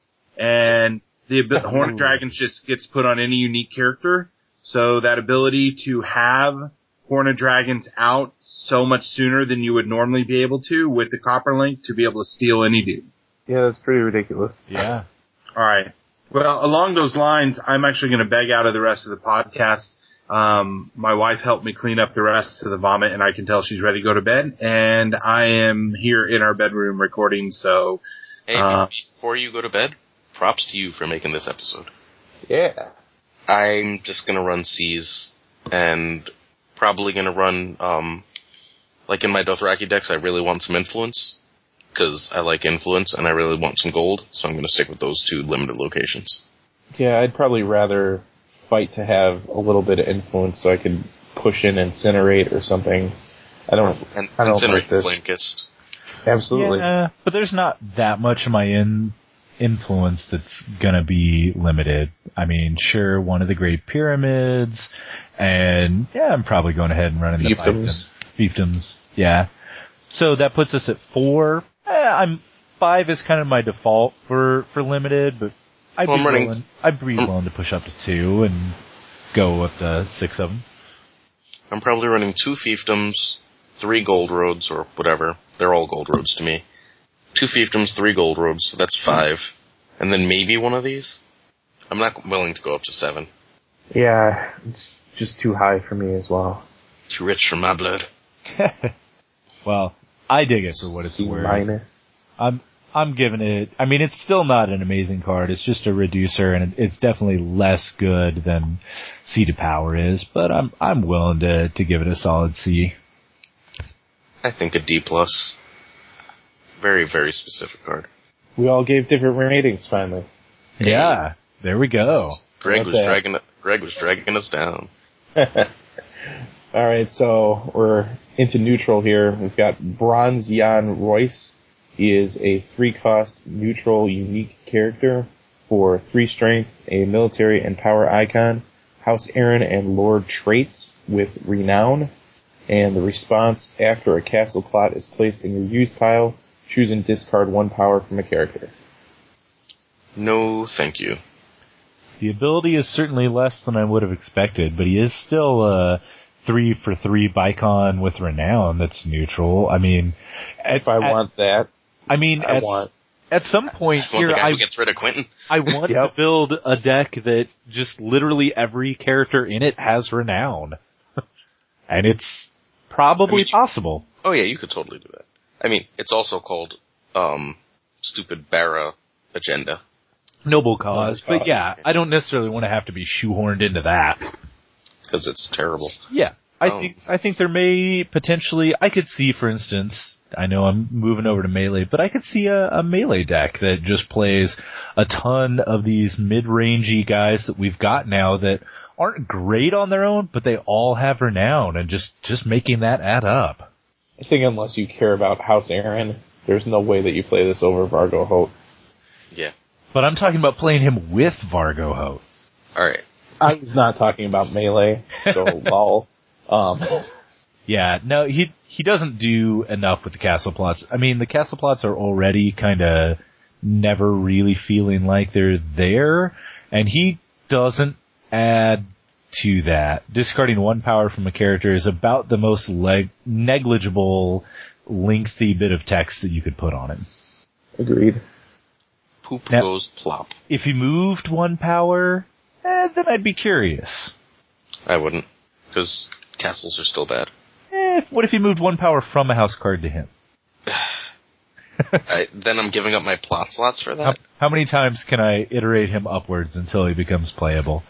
You moved 3 power? There you go, you found the spot. But, like, plot slots are important, so I don't want to run bad plots. Right. Like, one dude is never going to want to make me run bad plots. Like, if you're running all the castle tech, and we actually had good castles and good castle tech, then we'd start talking about it. Yeah. Possibly. So, as is, he's what, D+? Sounds right. Well, I mean, no, I think even so, the cost, he's a C. He's got to be a C. He's a C. Okay. I mean, like, I don't like him, but if he's in a deck you don't like... He's not I honestly think when I see, like, a D card in a deck, I'm like, huh, you might just be a bad player. Like, my immediate thought process. And, like, if you play him, you thought your deck needed acceleration, and you kind of went the wrong way. It's a very different thought. Okay. Yeah. I can see that. Alright, I'm up for whoever? Yeah. Bloodygate. Nope. There's a card before Bloodygate. Oh, did I get something out of order? Oh, yep, I did. I see. I get the 8-year-old who likes sucking his mom's tit. There you go. Robert Aaron, 0 cost, 0 strength, unique, neutral character, since we're on neutrals. He's got a noble crest and a power icon, because power icons with 0 strength were always huge. Response. House Aaron Lord, response. After a castle plot is moved to your used pile, Robert Aaron claims 2 power, limit once per round. So they even did the limit once per round to make it so that, like, plot cycling won't work with them. Yeah. And I wish the plot cycling would. Like, that would make him enough of a gamble that I would be down to try it, but... No, he's still 0 strength.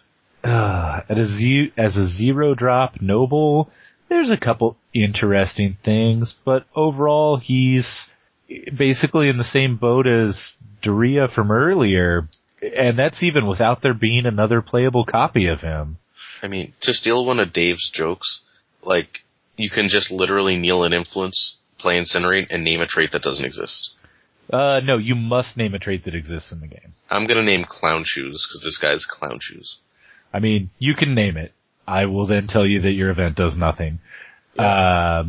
But for whatever reason, you could name Fool if you wanted, or North. You can name an event that one card has that is not in play. Yeah, exactly. You could name a billion other things, as long as it's printed on a card. Conscriptors.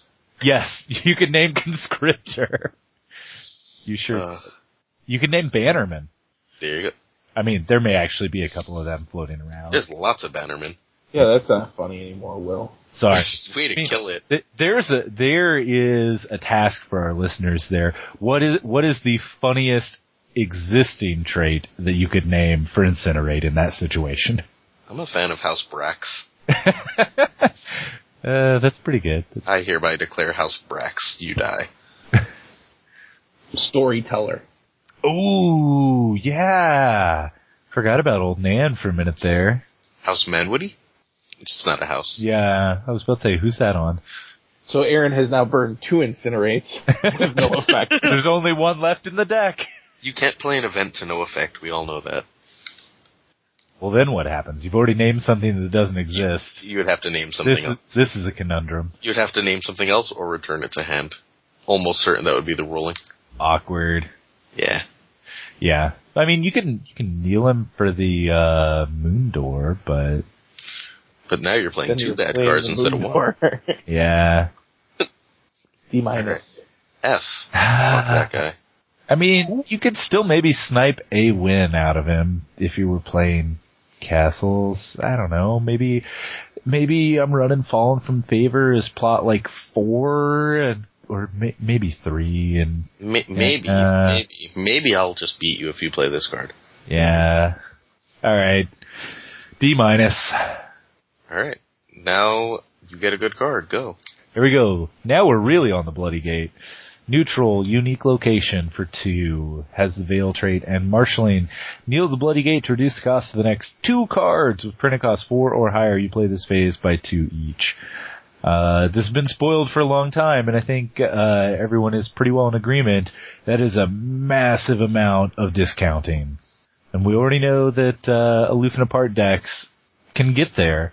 And now when you've got this to throw in to make the Viper and his Bannerman 2 less, or Chella and the I don't know, the Moon Brothers or something, I mean, there's a lot of stuff that this adds up with. Yeah, you can get silly with this. How many do you run? 2 or 3? Probably 2. I feel like 2 is still the right number since it is unique. So you're telling me that barrel location is better? Because I think this is better. The Bitterbridge encampment? Yep. Well, I said that I thought 2 was the right copy for it. Greg said he would go up to 3 probably. Just throw Greg under the bus now that he's gone. I see how it is. Yeah, exactly. No, I feel most of the time for strong, unique locations, 2 is the right option. Unless it's Gaston Grey, I agree. Yeah, not always, but most of the time. If you set this up, you're in business. Oh, yeah, God. if you set this up, I feel like you win. Like, I feel like this card has to make Stark see a lot more play. Not even just set up, even like the turn you play it, as long as you have the 2 characters to play Oh, sure. in your hand, like you're still up 2 gold. I mean, I like, there are already people that play the, whatchamacallit, Coin Mint for basically that reason, but the Bloody Gate keeps doing it turn after turn. Well, no one plays Coin Mint anymore. If you're playing Coin Mint for that reason, that's stupid. It's only good for shadows. Yeah. But Even then, it's still substandard. Either which way, at this point, like, this card has to make Stark so much better. Stark has to see more play because of this. With all the armies? Oh, yeah. Well, no, you just Rosso this. Oh, okay. I was all thinking about using it myself. I mean, you might can as well use it yourself both. and then deny it to other people. Yeah, exactly. If I'm playing my Rob and my Northern Cavalry flank for 4 gold total, yeah. Sure. No, sir, for 2 gold total. Because you're running Aloof and Apart. Okay, yes. If I'm also running Aloof at that point, 2 gold total. Oh, that's where this card shines. It's gotta be in that deck. Because you're not running enough. I don't think I even run it in non-Aloof and Apart decks. I don't know. I think there are some Barra decks that might look at it. They're probably more likely to just include 1. But still a lot of their power characters hit that 4 cost range. They're already running Seat of Power. I don't know. Yeah, if you've got 3 Seat of Powers in one of these, I think that's pretty solid. Okay. It's not out of the question. So, rate it? As far as this stuff goes, still just a reducer, but it's pretty dang impressive. I'm willing to give it A-. I'm gonna give it B+. I'm going A-. It's that good for that one deck. Yeah. I agree with you about that. I just don't think that it'll necessarily see play elsewhere. Possibly in, a really specific Martell and maybe in a Baratheon.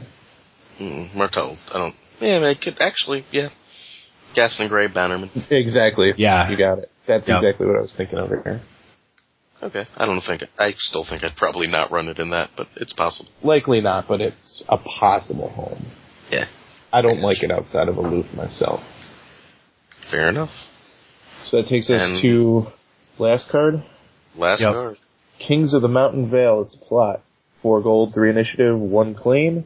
It has the castle trait and says after this plot is placed in your use pile, draw 1 card and discard 1 card at random from each opponent's hand. Okay. So, A, this is my favorite castle by far.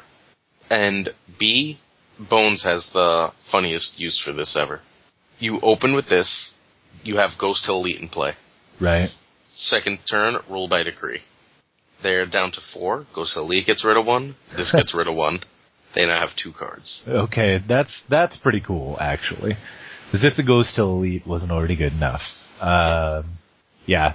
I would lean towards this being, probably the second best out of the castles we've gotten? I think it's the best. I don't know. I'm still pretty high up on Fallen from Favor.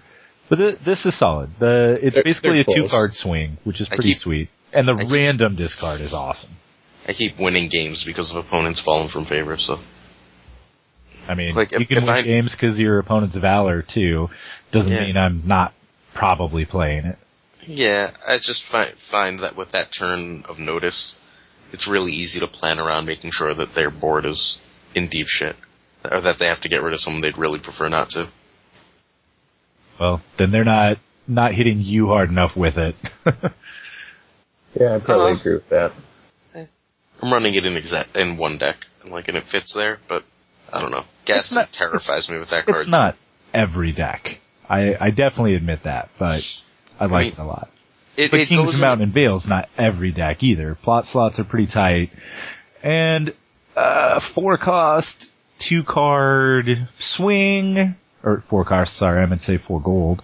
2-card swing, it's pretty good, but both of those cards are random, and when that slot I want the second one to be random. Well, right, the discard. But, they're on that turn delay still. And when I could conceivably flip something that actually nets me a card on that turn, I think most of the time I'm still in favor of that. Well, what's netting you a card on that turn? Raven Search, Maester Search are probably 2 of the bigger ones. We've also now got the General Creature Search, which, could still just be used for a Raven. Other things could potentially still be a card's worth, say the City of Soldiers. Heck, I've been seeing, Building Season coming back around again now. What? God. Yeah. Called by the Conclave. I get to play these players. Even? Summoned by the Conclave, no? Summoned by the Conclave. Summoned by the Conclave is one of the best cards in the game. One of the top 10 cards in the game right now. It's pretty good. Yeah, no question in my mind. That's one of the 10 best cards in the game. And almost certainly one of the top 2 or 3 that aren't restricted. Yeah. I don't know, just the delay, oh man. I think just kind of talking about this stuff, the real impact of that gets kind of overlooked more than it should be. I kind of like the idea of it into roll by decree, honestly. I feel like that's a really strong open against a lot of decks. Well, it's not an open. That's a really strong turn 2. You're not really opening with it. Yeah, okay. But even so, I feel like that's still really strong. But, you've already given them the chance to play out cards. I I don't know. You are knocking them down at that point, though probably not to 2, since you would all have to already have the Ghost Tell to begin with. Right. But you've already given him that turn to go ahead and drop some stuff out there. Like, it seems solid, but not. I mean, it's something you'd have to build around. So, like, if you're planning on that being your standard open, you're, like, running Gaston Grey and Scourge and stuff like that. Like, you're running other hand destruction. Yeah. I mean, it also becomes fairly predictable if that's your standard open, too, you know? Like, if your opponent sees you open with Kings of Mountain and Vale, just like you're talking about with Fallen from Favor, that gives him that turn to plan around, expecting, there's a decent chance he's got Rule by Decree as his turn 2 plot. Yeah, but if he plays out his whole hand, then he's leaving himself open for Aftermath. So, like, then turn 2, instead of that, you Aftermath, and you just shrug then. Like, Aftermath and Rule by Decree are a very powerful combination. They are. When opponents know you have each. Granted, they don't. Certainly not terrible. No, I definitely wouldn't say it's terrible. I mean, I don't think it's an A plot, and I don't know what exact deck I would run that in, but I don't dislike it. And it's the first castle that I haven't been kind of annoyed by. Well, that's saying something.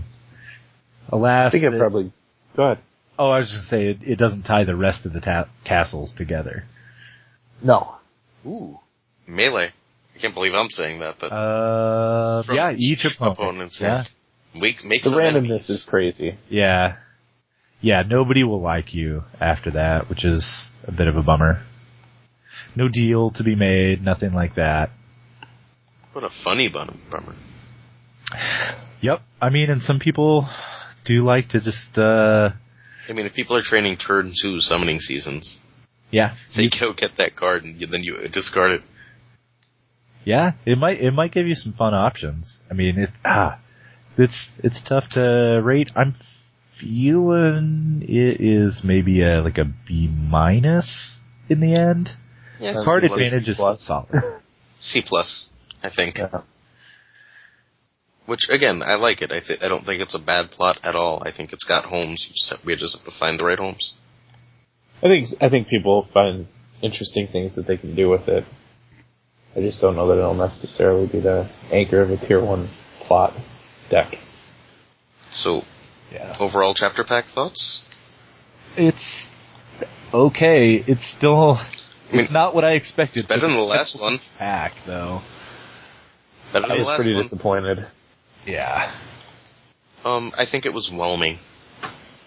Not underwhelming, not overwhelming. It was whelming. Thank you, Robin. Yeah, the last pack was bad. This one maybe a little better. I mean, look, Milk Snakes are good. All 3 Stark cards are at least playable.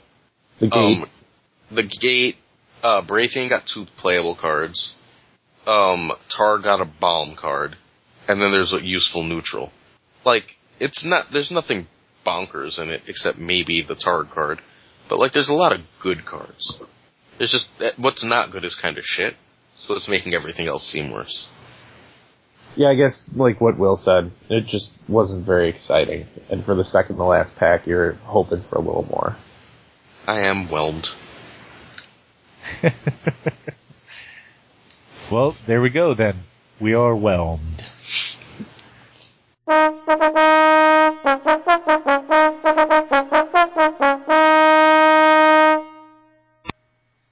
Props and slops. Well, I think the primary thing to throw out here to begin with is actually kind of an announcement, but I'm going to phrase it as props because I'm going to give props to 4 individuals who won our episode 400 contest that we were running in conjunction with Board Game Warehouse. So they're going to get a pretty sweet deck box. So, drum roll, please. Drum, drum, drum. Okay, well, good enough. All right, first winner. You're going to notice a trend here, by the way, and I'd like to point out all I did was drop everybody's responses into an Excel spreadsheet so that every entry was numbered, and then I ran them through random.org to generate 4 winning numbers. So, winner number 1, Taylor Chadwick. Hey, Taylor. Yeah. Winner number 2, Tyler Thompson. Hey, good thing you asked about it, Tyler. Yeah. Winner number 3, Tim Linfield. Are you noticing a system here? It's a little odd. T names? Yes. And winner number 4, Matthew Hochbahn. So, I don't know the last 2 of you, but congrats, guys. Yeah, I definitely want to throw some congrats out here to everybody. I have definitely chatted with Taylor several times, and he's guest hosted on here in the past. Likewise with Tyler.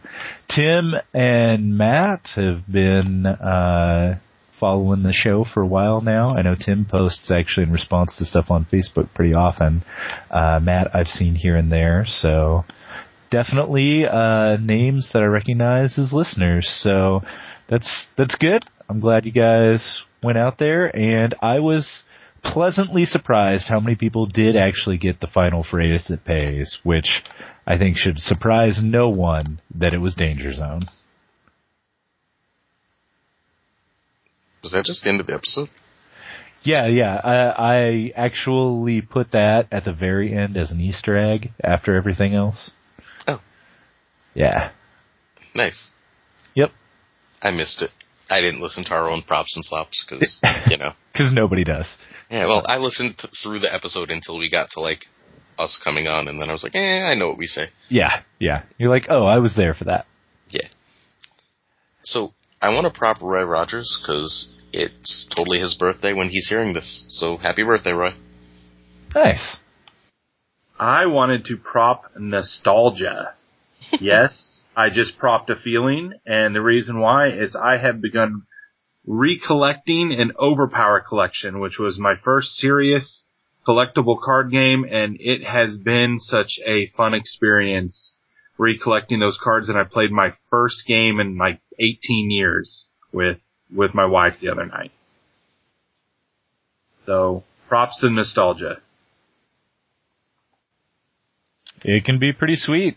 One of these days you're actually going to have to make good on your claim that you're going to teach me how to play Overpower. I have 2 decks made now, so we are closer to that claim than ever before.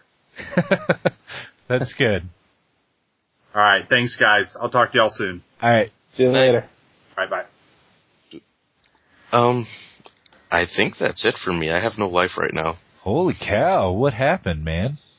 Just been busy. Grades are due again. And that's basically my life for the time being. I've been out a bunch. Oh, I want to prop A Hard Day's Night. I totally went to see that in the movies. Oh, nice. And the Beatles are really, really funny, like naturally. So, if you ever get a chance to see A Hard Day's Night, see it. Well, I've actually got one sort of prop, that is. That is mainly just the newish RoboCop movie. I finally got around to watching it on Netflix, and it is, I think, not as bad as some people made it out to be. It wasn't great, but it was pretty okay. I don't regret watching it by any means. And I kind of dug how it didn't do a perfect job kind of extrapolating what the world would be like with these advancements in technology, like, I don't know, criminals that are just like easily found because there's CCTVs everywhere that, are not closed circuit because anybody can access them from anywhere, evidently. So, whatever. But they did make some interesting kind of extrapolations on, like prosthetics and bionic limbs and stuff, and show people kind of dealing with therapy sessions, like, am I really still me if I've got this bionic limb and stuff, that I think, kind of takes issues in the current world to the next level. It sounds cool, at least. What do you think of Thrones so far? Because I'm pretty sure we're supposed to talk about that. Yeah, we probably should. So we've had 2 episodes down at this point. Have you seen both? I have. I'm up to date. Okay. I think the first episode was a little bit of a letdown. Maybe I just, expect things to start kind of really hitting the ground running now. Yeah, we're 5 seasons in. The folks that are watching the show, know what's going on. You could just hit them with an episode and hit the ground running, but they didn't really, I thought. It was pretty slow opening. Episode 2 picked up a bunch. The pacing was a lot better overall, I think, but some stuff felt a little forced. I thought the Jon Snow election definitely wound up feeling forced the way they had to do it. I liked it. I liked the mad stuff. I liked the Jon.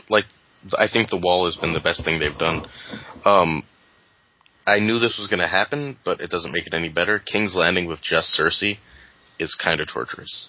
It's gonna not be great. Though even for just a little bit that he was in, I really dug Kevin Lannister, which was nice. It's only gonna go downhill from there. But on the upside, we're gonna have a new Bronn buddy cop show. Evidently, we're gonna have the Bronn and Jaime show now to follow up the Bronn and Tyrion show. My friend did the spoiler thing, he watched the first 4 episodes as they were leaked. Oh, snap. I couldn't bring myself to do that a whole month. Me neither. Without anything new. Ugh. But, I predicted the Bronn thing and a couple other things that were about to happen. And he was like, how do you keep doing that? I was like, I don't know. He was like, does that happen in the books? Not really. Just, I've watched a lot of games. I spent more time thinking about Game of Thrones than most people have about anything. Yeah. Oh, I'm reading The World of Ice and Fire, finally. Oh, nice. I need to get back to that. I read maybe the first quarter and then wandered off, so. I am absolutely a fan so far. I read all through the history section. Mm-hmm, right. And I'm currently on, whatchamacallit. They have, a section on each different area of Westeros, and I'm still reading the North, so I'm right at the start of that. Oh, okay. So far, so good. I'm really a big fan. Yeah, it's really cool. And thinking about the World of Ice and Fire, actually, for some reason makes me think of regionals, which, of course, regional season is going to be coming up hot and heavy soon. And I do want to kind of throw out a pre-slop to our regional event, which is Memorial Day weekend, so that's going to wind up being the main event on Saturday, May 23rd. If you're kind of thinking about it, any listeners, you really should come check things out. We are planning to have a really nice send-off for Thrones First Edition. Metagames, the store down here, has a good bit of First Edition stock, and I've been in talks with Carl, who's kind of our contact man there, and we haven't ironed out the details 100%, but we are definitely looking at having a bonfire and throwing First Edition cards onto them. It will be optional whether you beg the Lord of Light to protect you, but, should be a fun event. Sounds fun. I think that's also DC's regional. Oh, nice. Though, it's either, admittedly, we're probably not crossing over too much with the distance between us. With the distance and, because you guys are always so buddy-buddy. In the meantime, New York is in 2 weeks. So, if you'd like to come up for New York, we've got an awful lot of maybes and we'd like some more confirmation. So you should totally come to New York. If you need a place to crash, someone will put you up. So come to New York in 2 weeks, I believe, May 2nd. Yep. That is the really nice thing, I think, about the Thrones community. I mean, there are a lot of nice things, but if you're considering traveling, there's pretty much always somebody willing to put folks up. And it's a hobo community that pretends we play cards. Yep. It's like, I'm in this town. Better look for the throne signs on the wall. Yeah, hobo. That's a good description. We pretty much just hitch rides on trains and drink. Yeah, exactly. Yep. Well, thanks for listening then, guys, to another pretty okay episode of Two Champs and a Chump. I just can't really say fine without Brett on here with me. You sound so sad. I know. Hey, yell Danger Zone. Danger Zone! Turn around, there's nothing nothing to see here. Run away, no reason to be here. It's the ghost who never goes.